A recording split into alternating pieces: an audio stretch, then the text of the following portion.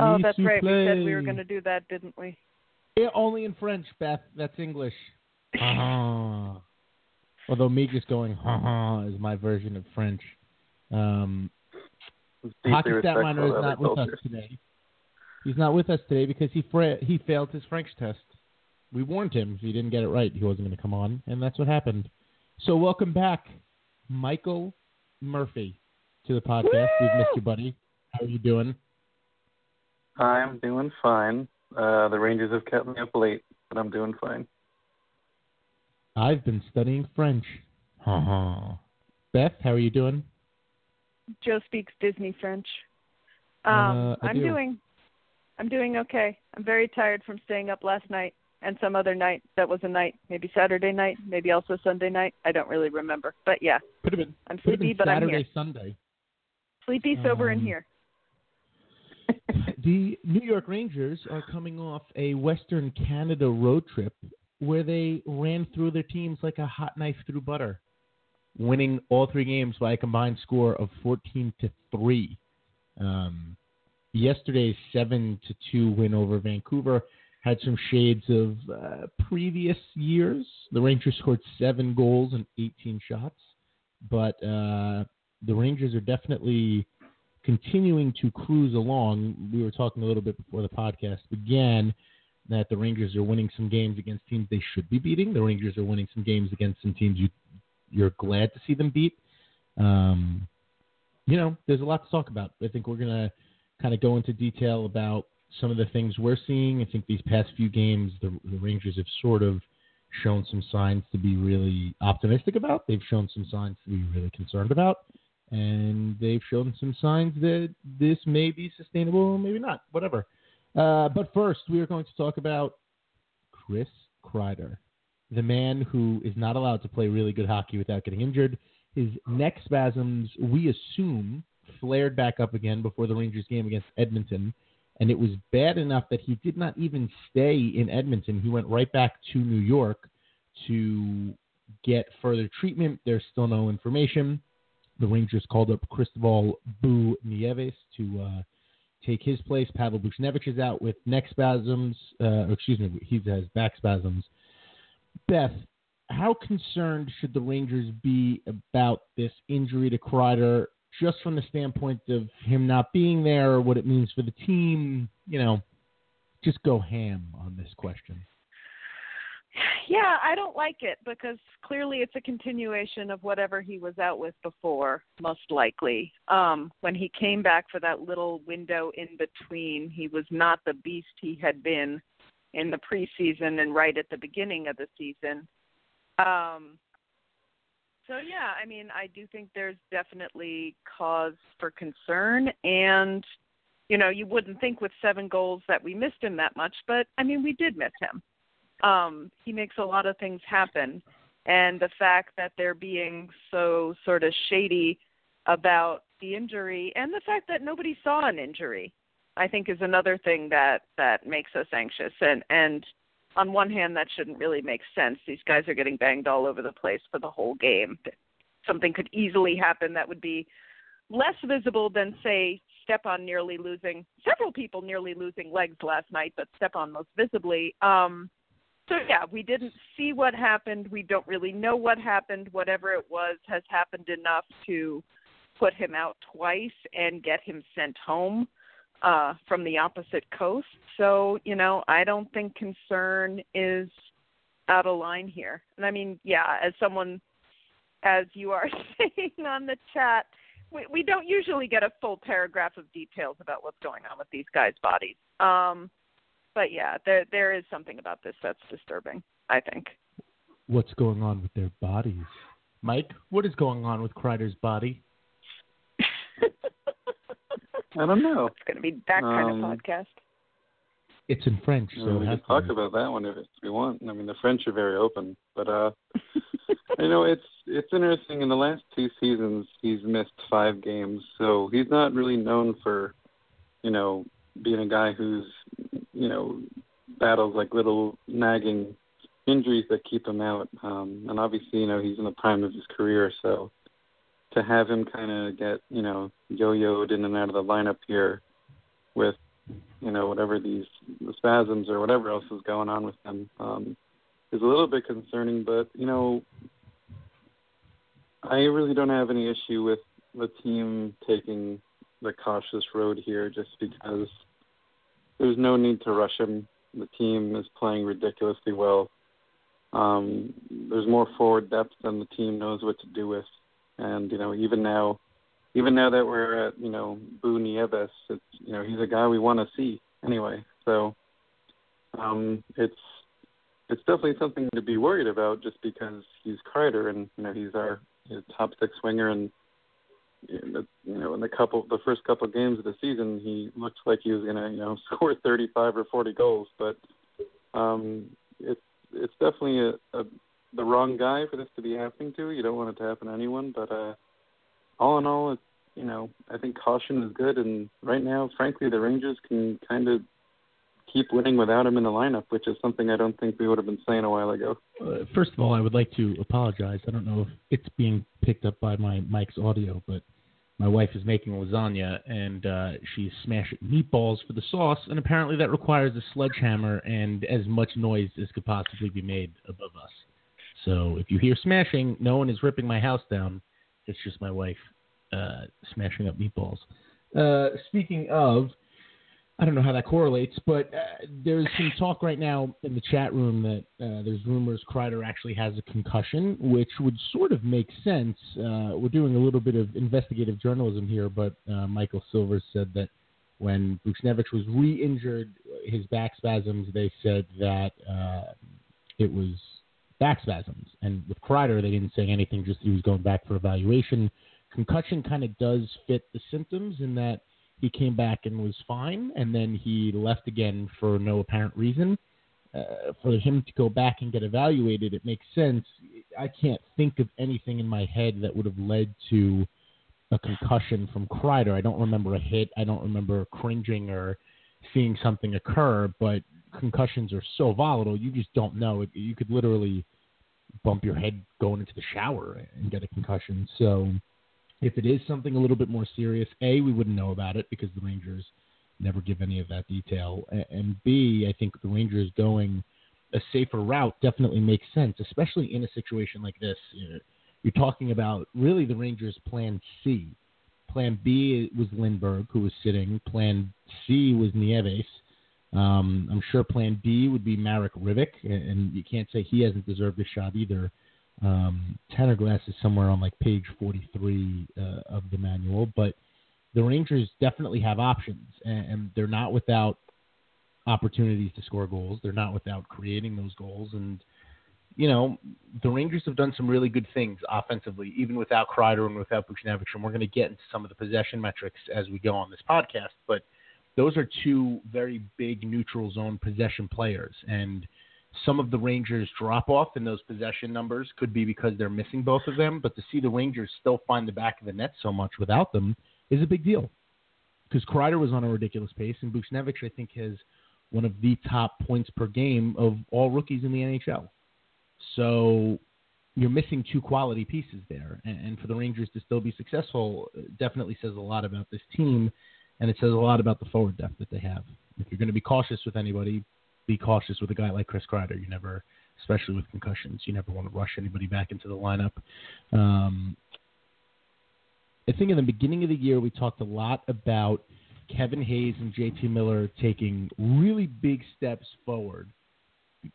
And that was part of the reason why the Rangers have been so successful. Well, here we are now, dangerously close to the quarter mark of the season, and they're still doing really good things. Miller still leads the team in points. Kevin Hayes and Miller had 2 goals each yesterday. Mike, I know you have some JT Miller thoughts that you want to share with everybody, so this is your opportunity to talk about how good he has been. Well, the thing I tweeted out last night, and George used to go by Rangers Smurf retweeted it, so I knew it must have been smart. It's Miller is now a point per game player, and the thing that's so exceptional about that is that he only has 2 points in the power play. So, he's playing under 16 minutes a night. He only has, a a little bit of power play and like an insignificant amount of power play production to kind of buoy his stats. And on top of all the rest of that is he has 10 assists, 5 of which are primary. So he's at 12 primary points and 17 points in 17 games. And Hayes is not that far behind. He has 16 points in 17 games. So when you think of, those are the guys we, are asking really to not really play a big role on the power play, and we're actually asking them to play like penalty killing minutes.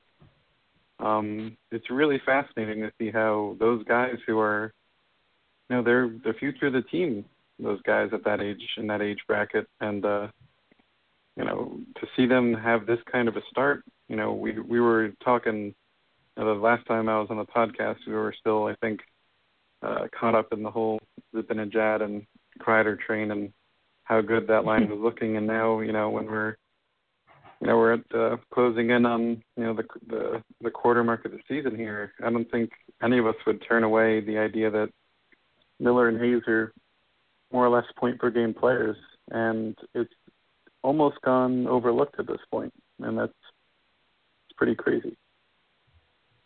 The Rangers have 2 players who do not have a point yet this year.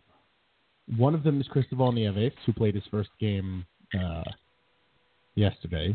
The other one is Beth's large adult son, Dylan McElrath, who's no longer with the team anymore. So the offense has been truly unprecedented. And Beth, I didn't mean to cut you off. I pulled the stats and I was looking at everything. And before you jump in, I just want to throw 2 things out there. The first is that the very bottom of the barrel in terms of the Rangers forwards offense is Pavel Buchnevich, and he has 8 points in 10 games. If you want to look at it from a point per game mark, it's Jesper Fast, who is on pace for over a 40-point season. That's ridiculous. That's the Rangers' 12th forward.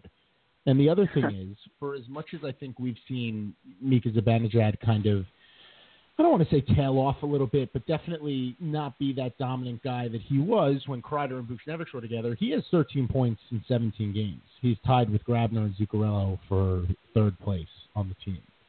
So this offense has been good enough that when one player is sinking, like Vesey, whose shooting percentage is never going to stay that high, another player is usually streaking in the other direction, and in that case it was Buchnevich. So, just something to think about there. Beth?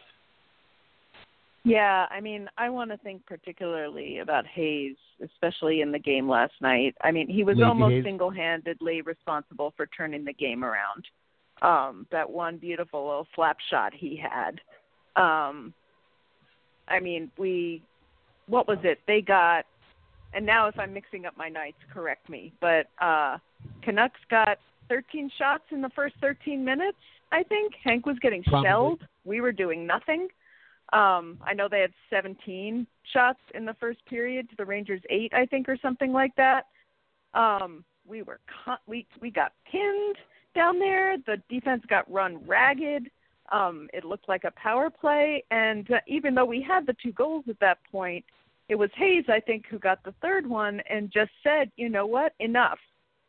And he really, not only looked like a point scorer out there, he looked like a leader. He looked like a guy who has just had enough of an impact to single-handedly decide to do something else and turn the game around. That was not a shot that we usually see from him.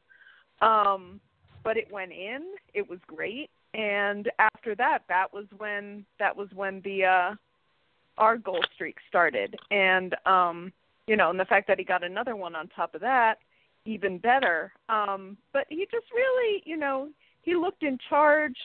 He looked like somebody you felt like he was going to do something good, or every time he had the puck, none of that hesitation that we were seeing all over the place last year, making things happen. And also, I think I was saying this to you guys before we got started, and I mentioned this in my Shea article that went up today. I mean, like the generosity, as if he was like some veteran who'd been around for 10 years of trying to get Shea his first goal when, he could have been trying for the hat trick. That's a really mature thing to do, and I don't think mature is a word we were really associating with Hayes before this season. But yeah, I mean, last night not only did he look fantastic, but he had a sort of, I'm going for the Latin phrases this week, gravitas to him. Ooh. That was Did pretty you not great. get the French memo? Hey, they're Better to Romance study Latin languages, for the okay? SAT. Exactly.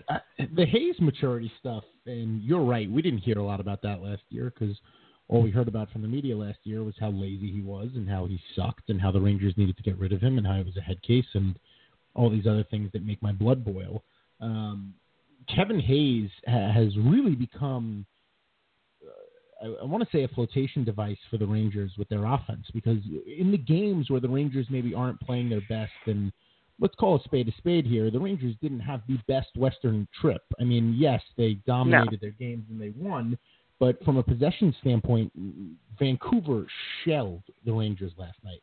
I mean, truly shelled the Rangers last night. And that was the type of game we were seeing a lot of last year. I think the Rangers were outshot in terms of Corsi like 66-30, and the Rangers won the game 7-2. More often than not, you are losing that game. And Henrik Lundqvist stood on his head, and, you know, that's what he's there for.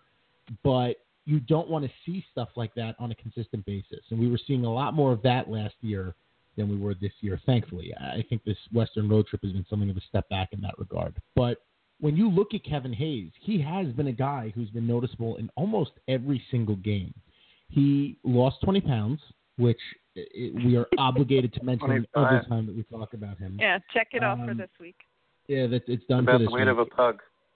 He is shooting the puck a lot more. He has more confidence, and that's the biggest thing for me. Last year, Kevin Hayes was the whipping boy. Okay, he's going to go on the fourth line now because he's being punished, and last year that was a punishment. Okay, he's going to get paired with Tanner Glass. Well, why isn't he putting up points? We don't understand why he's not putting up points. Probably because he's playing with Tanner Glass. It's not hard to put these puzzle pieces together.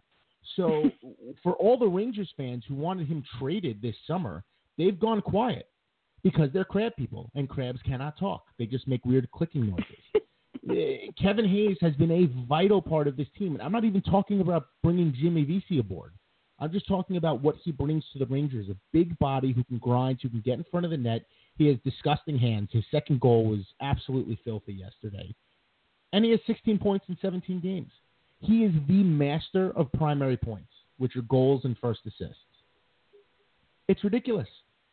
And people wanted him gone. JT Miller, I'll put my hand up. I wanted traded for Jacob Trouba. Thank God that hasn't happened. There are a lot of things that you need to be willing to put investments in. And looking at a guy like Kevin Hayes, and this is what drives me up the wall when people say, well, you're not a coach. What do you think you're smarter than AV? You think you're better than him?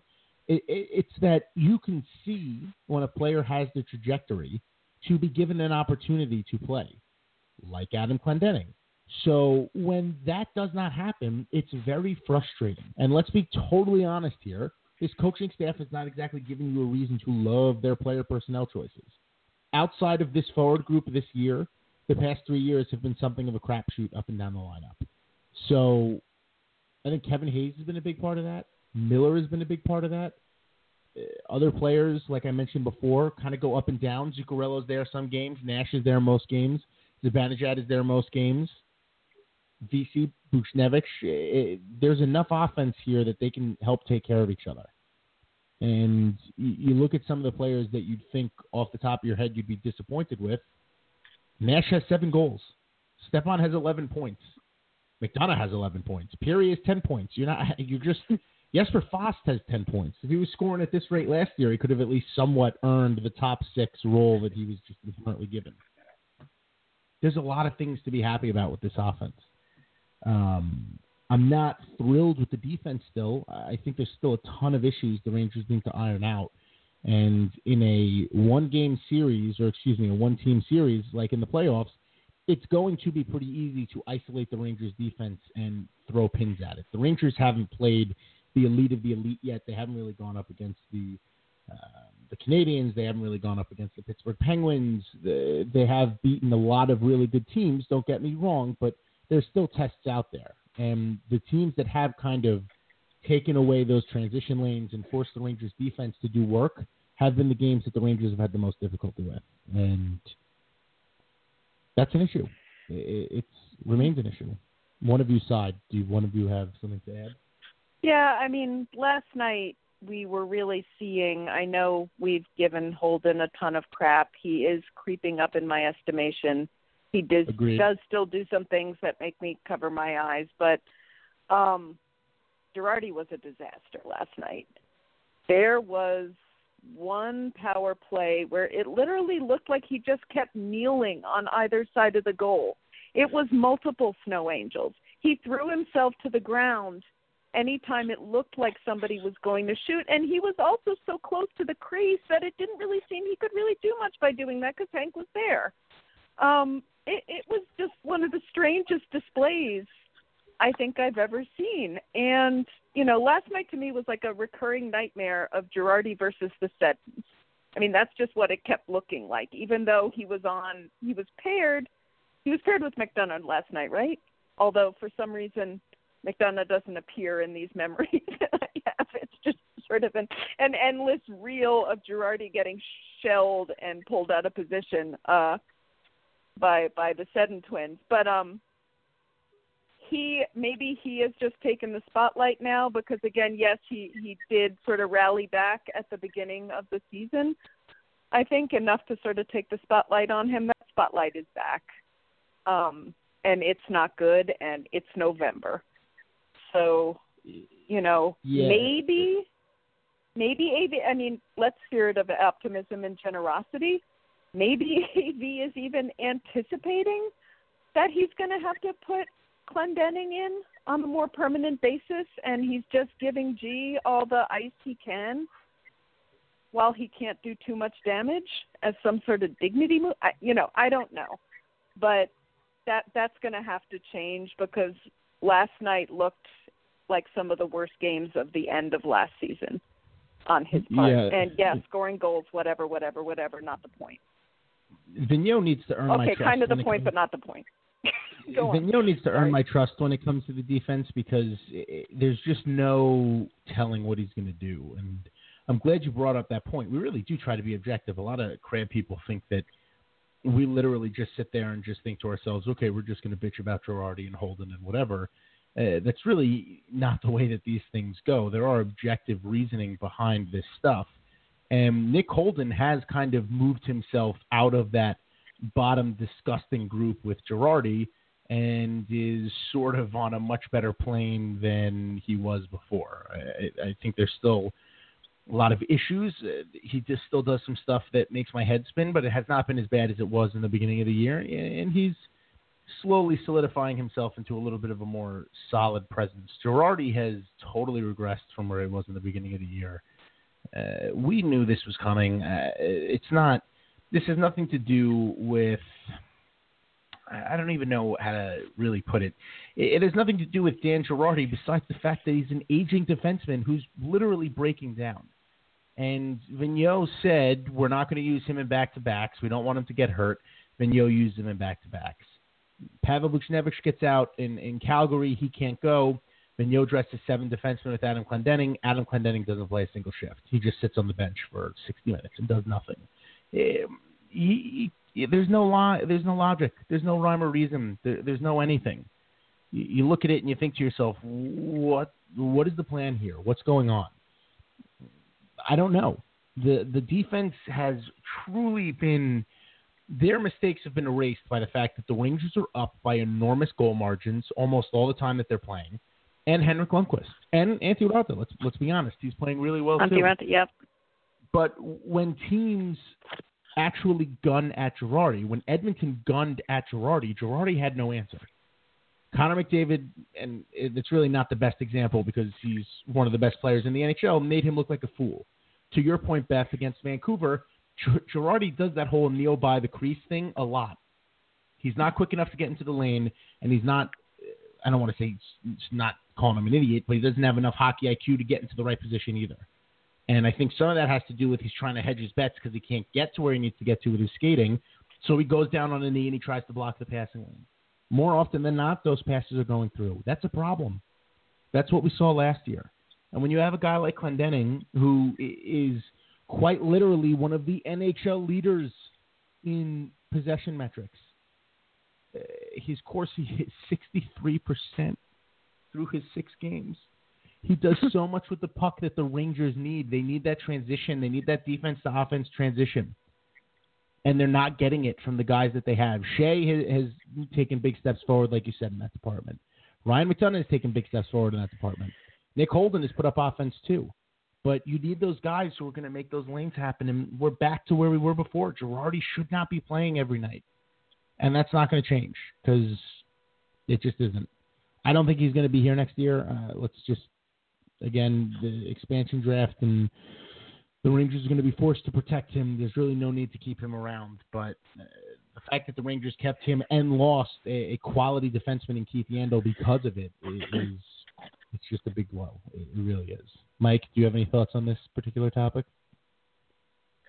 Well, it's not an uncommon phenomenon, the fact that, very good offense and very, very good goaltending can help, muddy the waters and hide problems. It happens all the time. It happens with, the Devils. It happens with the Rangers. The teams that have the luxury of having, a truly elite goaltender get to enjoy the fact that, their defenders often come off looking better than they are because not as many goals go up on the board, and goalies will take away high danger scoring chances and, help to just, kind of smooth out the wrinkles and cover up mistakes. And it also helps when, granted that Vancouver is likely the worst team in hockey right now, but, when you can put up 7 goals on a team and you're getting outchanced at a rate of, or outshot really at a rate of 2-1, it's pretty easy to overlook, like, oh, Girardi looks slow, or he's out of position, or he's doing drop knees in the crease on the penalty kill. But that's kind of just, it's a weird thing to think that that's still going on when there's so much positivity with the team and with things going in such a, the Rangers are 8-2-0 in their last 10 games, so it's kind of hard to nitpick and, underline the problems here. But, it's getting close to, the team having that unsustainable start that they had last season. It's a different kind of unsustainable, but, the last time the Rangers, I think it's 9 straight games now or something with at least 3 goals.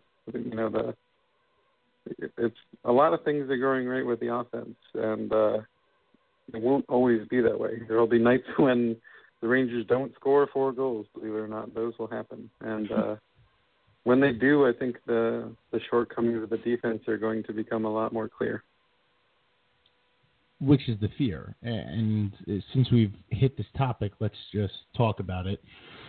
Hockey Stat Miner posted, he did a breakdown chart of the Rangers' possession metrics at different stages of the game. We'll start with the good news. Down by 1 goal, the Rangers are top 5 in pretty much every single metric you'd want. Corsi, Fenwick, shots for percentage, goals for percentage, goals per hour, expected goals for, whatever.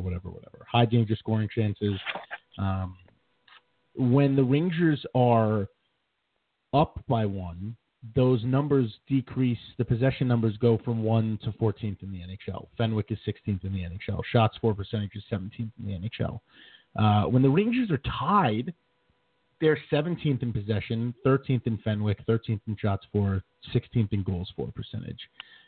He also put any score in there. I'm not factoring those numbers in because any score includes when the Rangers are up 7-2 against Vancouver. They don't give a shit if they're giving up 1 million shots. It doesn't matter at that point. They have the landing gear down. So you look at when the Rangers are down, this is where their offense is truly explosive. When the Rangers have to make things happen, they are capable of making things happen. And off the bat, that was not something that last year's team was capable of doing. That is what it is. So this year's team is definitely explosive enough to be able to get goals when they need them. Up one, whatever. The Rangers are putting the landing gear down. The Rangers have put the landing gear down every year under Vigneault. They did it with Tortorella. They did it with Tom Renney. It's almost like if you agree to coach the Rangers, there's a fine print, like blood pact, that you have to shell when you have a lead in the third period. Fine. The Tide metrics concern me a little bit because the Rangers' possession numbers aren't great there. And if to be so good down one means the Rangers are really opening things up. When they're tied, the Rangers are worried about going back. The Rangers are worried about having a goal go in the back of their net. They rely probably a little bit more on the defense, and this is sort of where we are right now. We haven't seen a ton of those games. When things have been really close and the Rangers have had to rely on their defense, things have not worked out very well. But when the Rangers don't have to worry about that, when they can be free to do whatever they want, they're explosive. So last year, I don't think the numbers would have looked like this. In fact, last year, I think the Rangers were bottom third easily in every single possession metric, no matter what the score situation was. I would say the numbers that they've put up across the board are more positive than negative, but it does concern me that when the score is tied, the Rangers don't really have the possession numbers that you'd like to see. One of the ways that you can judge their overall possession numbers being middle of the pack is because when they're up by 4 or 5 goals in the third period, there's no reason to keep pushing forward, and those shots still count in the possession metrics against you. But tied is a little concerning, and in that figure, the Rangers have the number 1 high danger scoring chance percentage, and they're 7th in high danger shooting percentage. So that means the Rangers are riding high. That's PDO. That's puck luck. Eventually, those numbers are going to even out a little bit. We saw that happen last year. It is what it is.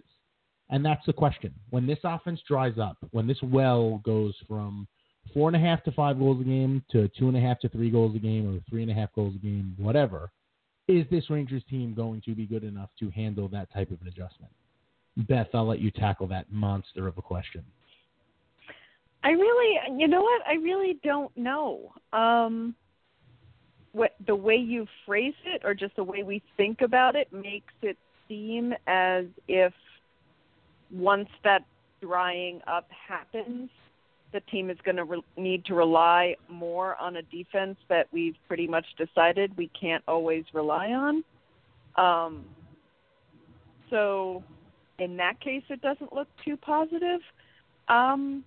Again, I guess I'm just hoping, if not for, this sort of ridiculous number of goals per game, and again, wouldn't it be nice if we could save some for winter, but still, maintaining the sort of creativity they have on offense. I mean, I can't see these guys I can't see them completely drying up. There's just too much talent there. There's too much, good hockey sense. There's a lot of chemistry right now. I really think it would take a couple of significant injuries to totally dry it up. So, again, I'm feeling a little Pollyanna-ish, and saying this with the caveat that a bad injury, especially on defense right now, could completely change everything. I am worried. Like I said, watching that game last night, watching it look like a power play against the friggin' Canucks, or watching it not look like a power play, watching it look like we were playing a man down against the Canucks when we were very much not, was worrying. Because if they could do that, imagine what the Pens could do if we get in a rut. But again, I guess I have faith that this offense, even if not at this pace, is going to keep producing. They've been pretty relentless. And so I'm going to hang my hat on that for right now. Michael? I was just looking over the schedule really quickly, and there's a really kind of peculiar thing that's happened with the Rangers, and it kind of goes to what Joe was saying before with, the offense doing so much to win games, but the Rangers haven't gone to overtime. They haven't gone to a shootout yet. Interesting. 17 games. It hasn't even been close, to be honest. Yeah, and I just looked. There's been 4 games that were decided by 1 goal, and I wasn't able to check how many of the 2-goal games were empty netters. But I know the Rangers have, I think, 3 of those. I'm not sure, but and 3 of them were losses. One of them was the loss to Carolina. One was the infamous loss to Jimmy Howard, the game of his life, and I forget the other one off the top of my head. But the point is, we really haven't had to see the Rangers play like close, tightly contested games this season because they're generating really high quality scoring chances and they're finishing on them. And even lately, when they're getting outshot and outchanced, they just make it count. And when you have 4 lines that are scoring lines, that can happen. And that's why I think a lot of this is guesswork because there's not a lot of comparables for what the Rangers are doing this season. It doesn't happen a lot where teams will try to kind of forego the whole, we need a Derek Dorsett or, we need a tough guy on the 4th line and, because we need him. And the Rangers are saying, no, let's have speed and, Brandon Peary, who can score 20 goals there because he doesn't cost any money. And so far, obviously, it's working pretty well. Everyone's been eating Papa John's for a while now. I'm trying to figure out.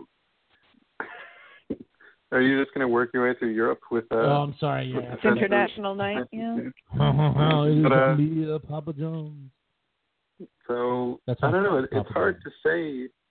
It's hard to say what we're really going to see because obviously, as good as they look when things are going right, and as best as saying when the Rangers look like they're running a power play on the Canucks, I mean, it's the Canucks, but it's like, wow, it's really pretty to watch them make those plays. But not every night's going to be a 4 or 5 goal night. And the good thing is Raanta and Lundqvist is easily, one of the top 5 goaltending pairs in the league, in my opinion. So they'll have goalies that are capable of stealing them games. And I think that's a good thing because right now I know that Nick Olson is, people aren't as quick to criticize him because he's picking up points left and right here. But, it's Girardi and Holden. There's a lot left to be desired. And, it's tough to criticize the D when, McDonough, leading the team in primary assists, and Shea has 10 assists now. So, yeah, I don't think any of us saw this coming. It's this weird, some of the D are really, really exceeding our expectations, and that's amazing. I don't think anyone expected McDonough to have this great of an offensive start, and then it's Girardi scoring goals. What's that about? And then some people will be quick to point out, how he has the heart of a warrior and can do no wrong. And then, they forget when he snow angels and a puck gets passed over him and a goal happens. But it's really hard to figure out what the Rangers have, to be honest with you, because there's not a lot of parallels for what the Rangers are doing with their roster this year. And there's a story coming on this later for the banter. This is unprecedented. A team has never done 4 lines of skill the way the Rangers are doing it right now. And whether or not it's sustainable, you don't know because you've never seen it before. You have no idea. We have a caller. Our first caller in I don't know how long. A 718 area code from the fine state of New York. You are on the air with Banter in the Blue Shirts. Who's this? Wait. It's Dan's 10. That's who it is. It is Dan's 10. Dan's 10, how are you doing, buddy? Man, these are 3 voices I haven't heard in so long. Hi, Beth. How you doing? That insinuates that you're not listening to the podcast, which is awful. Oh, shut your face just now. Hugs for all of you. How you doing? How you guys doing? They're good. Doing good. How are you doing? I'm alive and I'm a happy Ranger fan. What's more to complain about, right? Well, I'm sure there's something to complain about since you're calling. Nope, not tonight. Not tonight. Actually, in this case, I'm actually here to correct one thing. You guys were mentioning the one-goal games. There were 4. Yeah. They are 1-3 in those one-goal games. The win is against Arizona, which is the second night of a back-to-back. The 3 losses: St. Louis, Detroit, and Carolina. Really, the Carolina one is probably the one that was probably the closest to them getting a goal to get to overtime, because Carter Hutton was playing out of his mind in St. Louis, and obviously Jimmy Howard was, insane, just brick wall insane. But I come to you guys because honestly, I wanted to talk about the defense, and the thing that I can see first and foremost with this defense, it doesn't have to do the kind of work that it used to do the last 2 seasons. In fact, the last 3. The biggest change I see is that the forwards are making sure the defense has a lot less work to do. The forwards are catching their guys in the neutral zone to the blue line and not letting them surpass the blue line without either having to dump the puck or having to play the puck more effectively between the blue line and to the face-off circles. They've gotten a lot better at catching that particular 50-foot pocket. And that 50-foot pocket's starting to make a big difference in how they're playing defense. In fact, you're starting to see now, and this is kind of the guy that I've been championing the last few days on the banter, is Michael Grabner. He's probably the best example of this. He's been able to figure out how to read when the puck is going to come off those boards and move cross ice, as opposed to going straight to the net. And guys are starting to follow that lead. They've gotten a lot better at following that lead. You guys were also mentioning the issue of the defense in their scoring. But you know what I have noticed? There's a simplification of the way the game is being played, and it's translating in a better power play, in a better penalty kill. The Rangers woke up this morning 4th in the league on the power play. When's the last time you guys could say that? When is the last time any of us could say that? They woke up 8th in the league on the penalty kill, after 17 games. That's a big deal. So right now we're starting to see if there's a trade-off that we're not scoring goals. Yes, Dan Girardi scoring goals. Mark Stahl has a couple of goals, as a matter of fact, on the point. No big deal, because you got 21 points out of your captain and out of a rookie, out of Nick Holden, who, yes, for better or for worse, has played the way he's played, but he's giving you, I believe he's giving you 7 points from the point? 9, including 9. You're right, 9, and a power play goal, and it's worked out. So where you have to trade off some things, you're wondering where's going to be that moment when it's all going to go to waste. You see so many more things that you can just say, you know what, a simplification of the game has led to positive results. Who can complain? Sure. Now, I actually have a question for you on that, because I think you brought up a good point. Shoot. So the Rangers are 1-3 in close games, and we've talked a lot about how those one-goal games really haven't existed all that much. And the Carolina game sticks out in my mind specifically as a game where, like you said, and we're in agreement with the forwards actually getting to the puck more, doing more work in the defensive zone than they've ever done before. Yes. But in those games where it's a close game and it's a one-goal game, and the Rangers forwards have to be worried about scoring goals instead of sitting back and being able to help out the defense, do you see this defense being able to carry that water in the playoffs? They don't have to. See, once you start to make a change, a transition in forwards starting to do what defensemen have been called upon to do all the time, you don't have to worry about that. That's no longer part of the issue. Now you're looking for something to happen that doesn't have to happen. You take away a variable. Take away the defense having to play, Sidney Crosby and Evgeny Malkin and an Alex Ovechkin and the like, head on.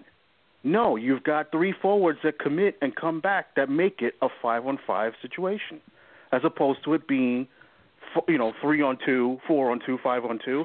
you're looking at 5-on-5, 5-on-5 defensive zone, 5-on-5 offensive zone, 5-on-5 neutral zone. The problem solved. Playoffs, if you're consistent, if you do something consistently in the regular season, you do it consistently throughout. If you stick to it, if you start from the preseason, you'll carry it to the postseason. There's no reason why it should stop. I guess my concern is we have not seen the Rangers be forced into too many positions like that before. And True. We've talked at length. If you're up by 3 goals, you don't give a crap what's happening really in the back end all the time. Very true. That is part of this. I don't know if we've really seen the Rangers have to dig down and do it. And in the 3 games where it would have been close enough, or the 4 games where it would have been close enough for that to happen, they've lost those games. Now, 2 of those 3 were goalies doing ridiculous things and standing on their head. The Rangers should have beaten the Blues in that 1-goal game. The Rangers should have beaten the Red Wings in that 1-goal game. But the Carolina game was concerning, and we've seen little jumps there. Mike, Beth, anything you two want to add to the subject? No, I was just trying to check if any of the Rangers 2-goal wins, if any of them were empty net goals, and from a quick cursory look, it doesn't look like it. So it's 2 of them. There are 2 of them, actually. The Islander game is the first one, and the Islander win, the very first game of the season, the Islander win was the first one, and the second one, and I'm seeing, I don't know why I'm seeing Boston on the top of my head, but I could be wrong. But I think Boston is the other one. Boston, the home game, the home win. There was definitely a game where the Rangers scored actually 2 empty net goals. By the way, 2 empty net goals, right? I'm That's right. very, very impressed with your immediate goal scoring knowledge. What can I tell you? Listen, I gotta eyeball these things, my buddy. This is the job I do. Listen, I get it. There was a time, I think, one of the first podcasts we did where we lost Mike towards the end, and Dan's jumped in, and I think I kept you on for most of the show, and you told me it brought you back to your radio days where you were in college. This is exactly what that's for, these moments like this. Hey, this is what I do. This is what I do. But this is what makes it fun. This is what makes it fun. Let me just toss this little quick bone at you guys real quick, and then I'm going to hang up, okay? Because I know we're going to be done with the show in a moment. Yeah, you will be on. Thinking about the games in particular where you've played St. Louis at home, Tampa at home, these are measuring stick games if you really think about it, because these are some of the quote-unquote elites in the league. This schedule coming up is going to feature home and homes with Chicago, home and homes with Pittsburgh over the next 7 to 10 games. Would you say that those games will pretty much answer the question that you originally laid out to me to begin this segment? Yeah, I would absolutely say I think so. The next 10 games are going to be and again, I don't want to take away some of the victories that the Rangers have had earlier this year. Beating the Blues, who everyone thinks is going to be a Stanley Cup contender, beating Washington. Edmonton, when Edmonton was on their little run, there are very good teams littered around the New York Rangers with what they've been able to accomplish. But I think the matchup against the Penguins, I think matchup against the Blackhawks, and I think matchups against the Canadiens is going to give the Rangers 3 completely different looks at 3 different types of team they're going to find in the playoffs. And absolutely. I think you're going to learn a lot about the Rangers over those next 10 games. Beth, you sounded like you wanted to throw something in there. No, I mean, I was just thinking about the Washington game. That was when they came back from being down by 2, right? Correct. Yes. Right. So that, to me, shows a good sort of potential and scrappiness of the sort of thing that we're talking about, keeping your head in the game, coming back and winning. But for some reason, it's probably, again, lingering trauma from last year. I really feel like I almost can't know anything until I see them play the Pens. I don't know why that is, and I probably shouldn't put that much weight on those games. It probably feels like an emotional weight as much as anything else. But, it feels like a lot of air will come out of the balloon if we can't turn all this momentum into a nice, solid win against them. Well, I'll say this to you, Beth. The word trauma definitely fits because what we saw happen with Pittsburgh was quite traumatic. It was a real eye-opener to see the Rangers didn't have a clue against Pittsburgh. I mean, they did not. So to see what they've done in the first 17 this season makes us feel more confident, makes us feel like we're going to be in this game. I'm watching this game right now between Washington and Pittsburgh looks like they got left on the bus, but that's a different story. But we want to see them face to face, and we want to know, okay, we're 4 points ahead of you right now. What are we going to be after, and I'm not passing Columbus by. I don't want to sound like I'm passing Columbus by, because Columbus is going to absolutely bring it to us come Friday night. They have like a 40% power play right now. Absolutely. They're 30.5% power play, number one in the league. Yeah. Ridiculous number they're going with, Mike. Ridiculous number they're going with right now. So our power play, our penalty kill, which is 8th in the league right now, is going to get brutally tested. But, like I said, the trauma of Pittsburgh, how they beat us in the playoffs last season, that has to be answered. And that will make a big difference. And what it will tell you is, let's say if they're able to get Kreider and Buchnevich back healthy before those games come along, this is fingers crossed, both sets of fingers crossed, toes crossed, everything. Okay, If those guys come back healthy and you've got a full complement to play against Pittsburgh and you're able to get a win, not two, just give me one, okay? You've got to now talk about them being legitimate contenders for the Stanley Cup. No question about it. Michael, your thoughts on that point? Well, by the time that comes, it'll be 20 games in the book easy. So, I know it's early to rule people in or out of the playoffs, but I think we can start to look at trends and take a guess at where teams are. But I don't know. I hesitate to say I hesitate to join you, Dan, only because this is the Rangers. Of course. And we have a couple guys who are shooting 25% right now.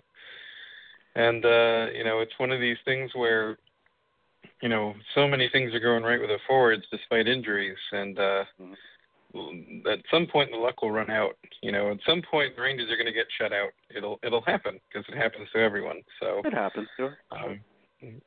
I'm not going to say they should reserve, seats in the Cup Finals yet. They still obviously have a long way to go. I mean, I don't have to remind you guys how poor the Rangers looked in the playoffs last season. I mean, it was really rough.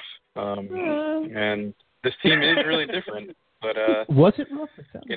No, there's a lot not at to all. like here, but it's still early. Mike, I like that point, which was you bring up the Rangers aren't going to be lucky for long. So I did a little search, and I'm using an actual computer. Dan's is using his head, and he's spouting off these numbers. So I'm going to be right on this at least. Hayes is shooting 34%. Then Grabner, VC, Buchnevich, Holden, and Girardi. Fast and that's it, are shooting over 20%. So you left one out. Silly. Is going to fall down. Who'd I leave? You left out Peary. I don't think so. No. Peary's at 17%. So well, you Miller, carry over. It's going to be there. Miller, Zuccarello, Peary are around 17%. Nash is at 14%. Yeah. You expect him to stay there. Kreider's at 8%. Zibanejad is at 7%. Stepan is at 6%. You would expect those numbers to jump up a little bit. So give or take I'm 5. Not saying, sure. A few. Kreider's is very low. Most of his points are actually assists, which I don't think I realized. We're expecting to see more goals from someone like Mika Zibanejad than we've seen to this point. We've already seen VC drop. I think he was at 36% at one point. He's back down to 24%. Hayes isn't going to stay up there. Grabner could stay around the 20% zone because most of his goals are coming on breakaways right now. I don't think and he's also not going to shoot a great deal, especially since he gets lower and lower in the lineup when those guys can return. Yeah, well, but you'd think, too, that might actually bolster his chances because he's not going up against some of the other team's better players. I mean, no matter where you put him, even if you put him on the fourth line, he's still with Peary. He's still with people who could score goals. And Grabner has not been I think the tide turned beneficiary. for him a little bit last night, actually, for Grabner. Who, Grabner? Last night we saw a couple of breakaways that missed the net, actually. Oh, yeah, you're right. Not He even didn't- got Yeah. a couple of those in. But the thing that makes Just me a bit really outside. happy with Grabner is he's not the product of someone feeding him the puck. Grabner is creating his own goals. It's his speed. It's his work on the defensive zone. It's his ability to create turnovers. It wouldn't shock me if Grabner kept this pace up. It wouldn't shock me if Grabner had that high of a shooting percentage, but he doesn't need Stepan. He doesn't need Zuccarello. He doesn't need Zibanejad to set him up. He's doing things on his own. That's good. VC's going to continue to fall. You think Buchnevich is going to fall. I'm not even mentioning Girardi and Holden because you're not expecting them to be real sources of offense. Mm-hmm. Brady Shea can't continue to not score goals. Same thing for Ryan McDonough. Both of them have 0 goals on the year. There's ways here to see the Rangers kind of keep this going.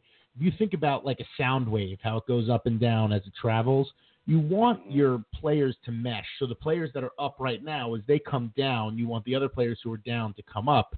And through 17 games this year, we've kind of seen that. Hayes has picked up the slack. Miller's picked up the slack. Jimmy Vesey was a hero the first few weeks of the season. You haven't heard his name all that much. Buchnevich was invisible in terms of the score sheet and not in terms of his play, but in terms of the score sheet in the beginning. Now you can't stop hearing his name. Hayes and Miller have really been the only two consistent players. Zuccarello's been up and down. Zibanejad got off to a hot start. So did Peary. Both of them have kind of cooled off. Now they're coming back. Rick Nash and Chris Kreider were monsters. Kreider's obviously injured. Nash has been good regardless, but he hasn't been putting up those types of points. Stepan wasn't putting up any points in the beginning. Now he's putting up points now later in the year. So we have seen the Rangers sink that way. I'm not sure it's going to continue. I'm not sure it can continue. But if it does continue, they are lethal because one of the biggest benefits of running 4 skill lines is you have 12 players who can create offense. You're not talking about a top 6 that you need to contribute offense because your bottom 6 isn't giving you anything. The Rangers don't work that way. But Joe, you just answered your own question. That's the answer to your initial question. What you just said is the answer to your initial question, because you don't. First of all, you don't need to score. You don't need to score more than those 4 goals. If obviously 4 goals has gotten you the winner, then you don't need more than 4 goals. If obviously you've turned around and allowed only 2 goals, then you only need 2 goals. So what do you need to do? Do you need, how many guys on the team can score 4 goals in a night? Everyone. So pick 4 names out of a hat. You'll get 4 goals. Carry that with you through the next, let's say the next 50 of the next 65 games that are left in the season. What do you got? You're going to find a way to get at least, 37, let's say 37 out of the next 65 you're going to win, okay? Those 37 out of the next 65, you're going to be well over 500. You're 9 games over 500 as we speak. So how much further do you have to go? If you're not a playoff contender at that point, then you really don't belong. And at that point, you're not going to the playoffs. You're going further than just the first round. You've answered your question. There's your defense, because your defense has now been answered by a moving, solid offense. This is hard to project because we've never seen it before. No team has. Unless I'm wrong, no team has ever run a true 12 skill players.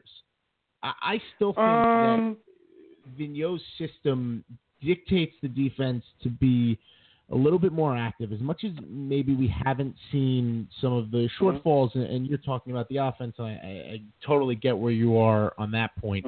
I think, first of all, Shea has been a revelation in terms of moving the puck.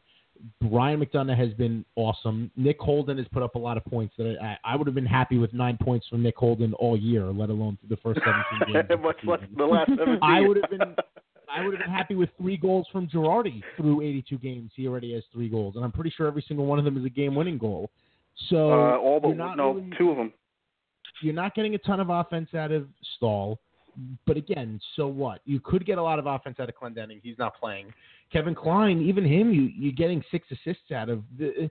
I don't know if I see the defense putting up as many points. I don't know if I see McDonough and Shea continuing this, because if I was another team's coach, I would absolutely put pressure on McDonough in the offensive zone, on Shea in the offensive zone, to make sure that they could not transition that puck.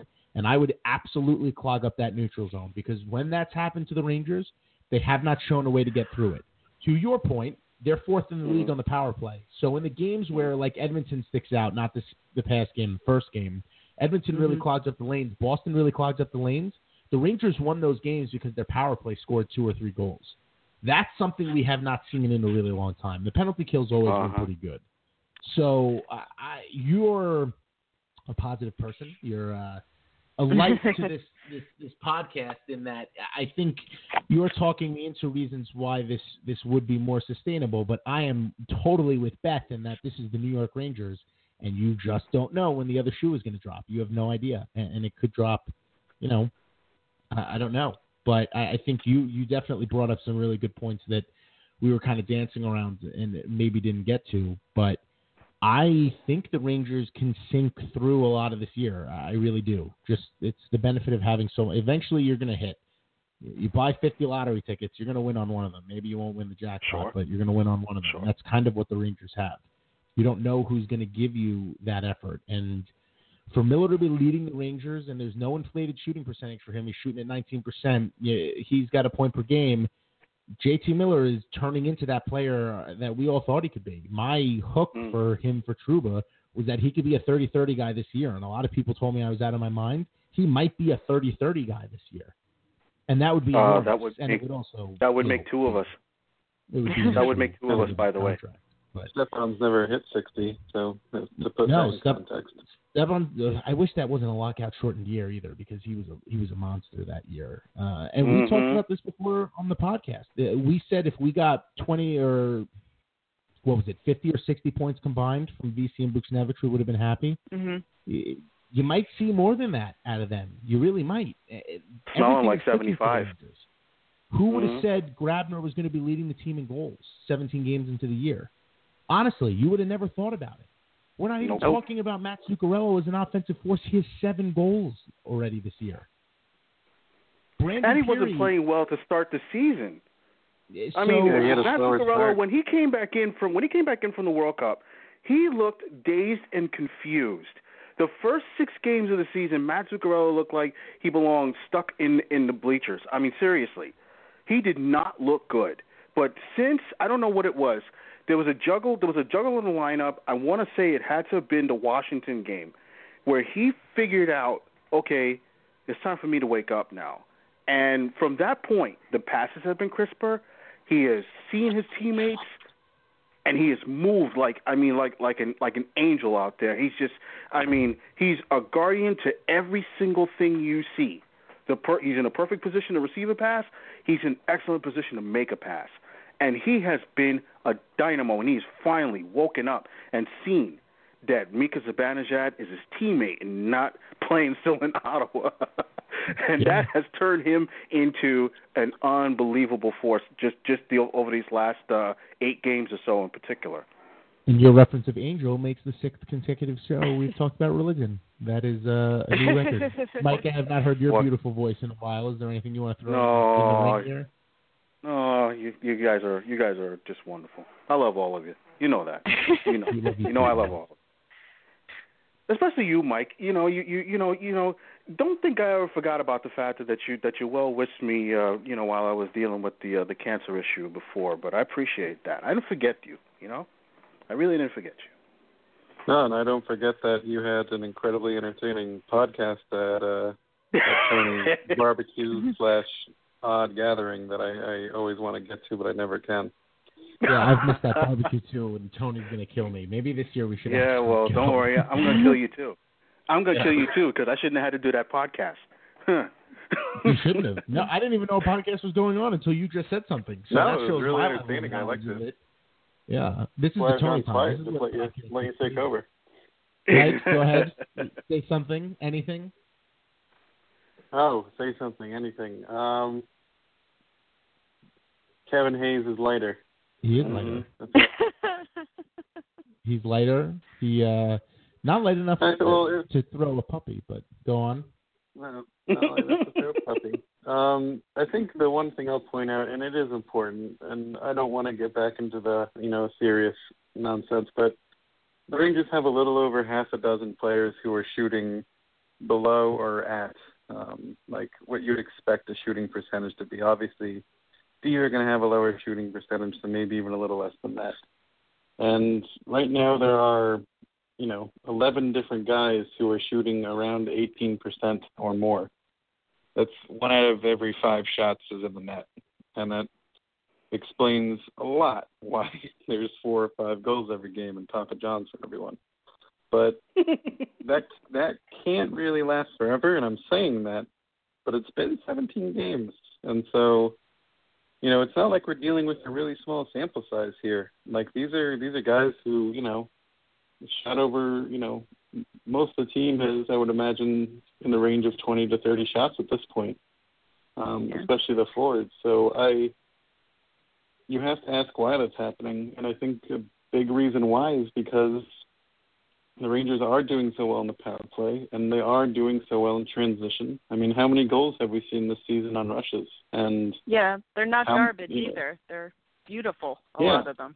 Gorgeous. So, it's I don't know if I'm starting to cross the line over to Dan's positivity a little bit, but got enough to go around. Easy, brother, easy. We don't want you to run. We just want you to crawl. Take it easy. Okay. I'll take it one step at a time. But yeah, one step at a time. Yeah, but at the end of the day, I think we all know that we can't expect 11 or a dozen different guys on the team to shoot 18% or above. It doesn't happen. I mean, in Grabner's crazy 34 goal a year with the Islanders, granted he was in a very different role and 200 shot on net role. He shot 14%. So we have to keep things like that in mind in terms of, the law of averages and working with smaller numbers and seeing what happens when larger number, we work with larger sample sizes. So it can go down, but, there are a couple guys like Stepan and, and even Kreider especially, Joe, you said it's hard to believe that he only has so many goals, but he also has something like 6 primary assists already. So he's involved in goals. Like if you remember the beautiful give and go play he had with Stepan, he's always right in the thick of it when the goals are happening. And I think that's why we can overlook the fact that, he's shooting a little cold, despite the fact that he's involved in high-quality scoring chances when he is in the lineup. So, the Rangers' offensive system does generate a lot of odd-man rushes. So when you look at a normal team's sustainable PDO or a normal team's sustainable shooting percentage, it would not be shocking for the Rangers' sustainable percentage to be inflated from the league average because, again, most teams don't generate as many odd-man rushes as the Rangers do. And one of the biggest benefits the Rangers have added to their team this year is their speed, and you're seeing a lot of that. So, like Beth said, it's beautiful and it's wonderful to see, and it also means that there is a ton of opportunities for the Rangers to get those high-scoring chances because they're on odd-man rushes or breakaways or whatever it may be. We don't know. You just don't know what the deal is with this team because you really haven't seen this before. And the Rangers are doing a lot of things right, and this forward group is something that I think we're going to see a lot of teams emulate. We're going to see them try to copy, and we're going to see them do what they can to get it like this. But Bunievic is the Rangers' C option. Think about that for a minute. And give Gordon a lot of credit, picking up Peary for pennies on the dollar at the tail end of the free agency period, finding a way to land VC, getting Buchnevich to come over from Russia, making the Brassard trade for Zibanejad. There's a lot there. And again, we do talk about sustainability a lot. We talk about whether or not the Rangers are going to be able to keep this pace up. I don't think they're going to score this many goals and they're going to continue doing this, but we don't know. And it is what it is. Beth, anything you want to add? I think I'm good, actually. This is where we are. I like the idea of we're going to play the Pens twice. If we win one of those, we'll be happy. Unless the other one is some sort of ridiculous, embarrassing, disgusting blowout with double snow angels that just brings it all swarming back to us. But I like that because, I think it's true. If we play 2, we win 1, we're in this. So that eases my mind a little bit. So thank you for that. You're welcome. Anytime. Dan, anything you want to throw into the fire as we close down? Just a quickie. I think that the one thing that you can be clued in on about what the Rangers will be for the rest of the season is the fact that the goaltending, particularly in the case of Henrik Lundqvist, Henrik Lundqvist right now, save percentage, he's 17th in the league. Goals against, 16th in the league. I actually think I have those numbers reversed. And right now he's second in the league in wins. So you're not asking him to go all world. He is, at times, the king, and at times he's Henrik, and that's good enough, and that's going to get you a lot of what you need. You're not going to get everything out of it, but you're going to get most of everything out of it. And Ranta has played pretty well in his starts. Take away the game against Vancouver, but and I didn't think he played well even before he got hurt. So he got pretty lucky on a couple of saves early in that game, as I recall. But he didn't play that well. But in his games that he has played during the season, the San Jose game is kind of one of those. It's a cookie, but all the others he's had pretty good starts. He's played pretty well. The goaltending has done its job, but that's because of something that Alain Vigneault did change, and I think Jeff Beukeboom has helped him figure out how to get the defense to make it happen, and that's that they're allowing shots to be shot, as opposed to trying to block every damn thing under the sun. So again, save last night's game. God, yeah. They're going out of their way. They are going out of their way to block shots, but you're seeing them do it, but still allow plenty more shots to be fired at the net, and the goalies are making saves, and they're making good saves and quality savings, and you're wondering if whether or not you're wondering whether or not this can be sustained. I think that's the part of it that makes it easier on both forwards and defense to be able to to sustain themselves and push this team and allow this team to be offensive minded, because on the back end everything is just fine. That's all I got. Michael, anything you want to add? The Rangers have a rookie named Boo Nieves, and the Brewers have a rookie named Mie Dench.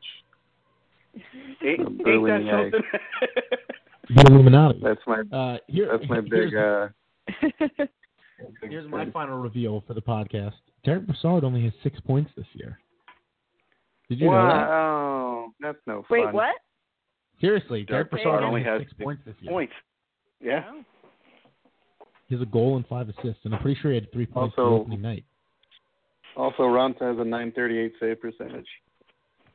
Whew. Well, There you have it. ladies, gentlemen, Dan, thank you for calling in, my friend. You are always welcome, and positive thank you, voice. Dan. You've turned this around. This has gone from Too happy with you here. We got to get rid of yeah, it. we did. I know. I turned on. But I know. I turned on the happy. I took the happy pill before I called, so I couldn't help it. I You know I don't was going to have talk to to you guys. happy. you don't have Then to I take a got my happy happy. pill. You did Beth's I was happy. a Beth hasn't quarter been of happy pill. in who knows how long.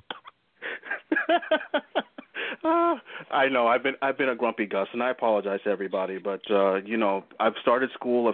I've been working very hard. So, it's been a rough go. So the Rangers are probably one of my few positives alongside my lovely girlfriend, my lovely cat, and and all the other things in my life. So.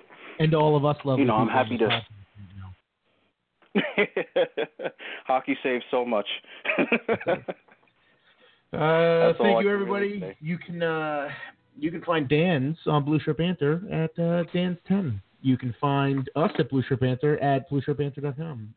You can also find Mike and Beth on BlueShirtBanter.com/Riveters. Beth Macklin on Twitter. Mike at Dig Deep BSB on Twitter.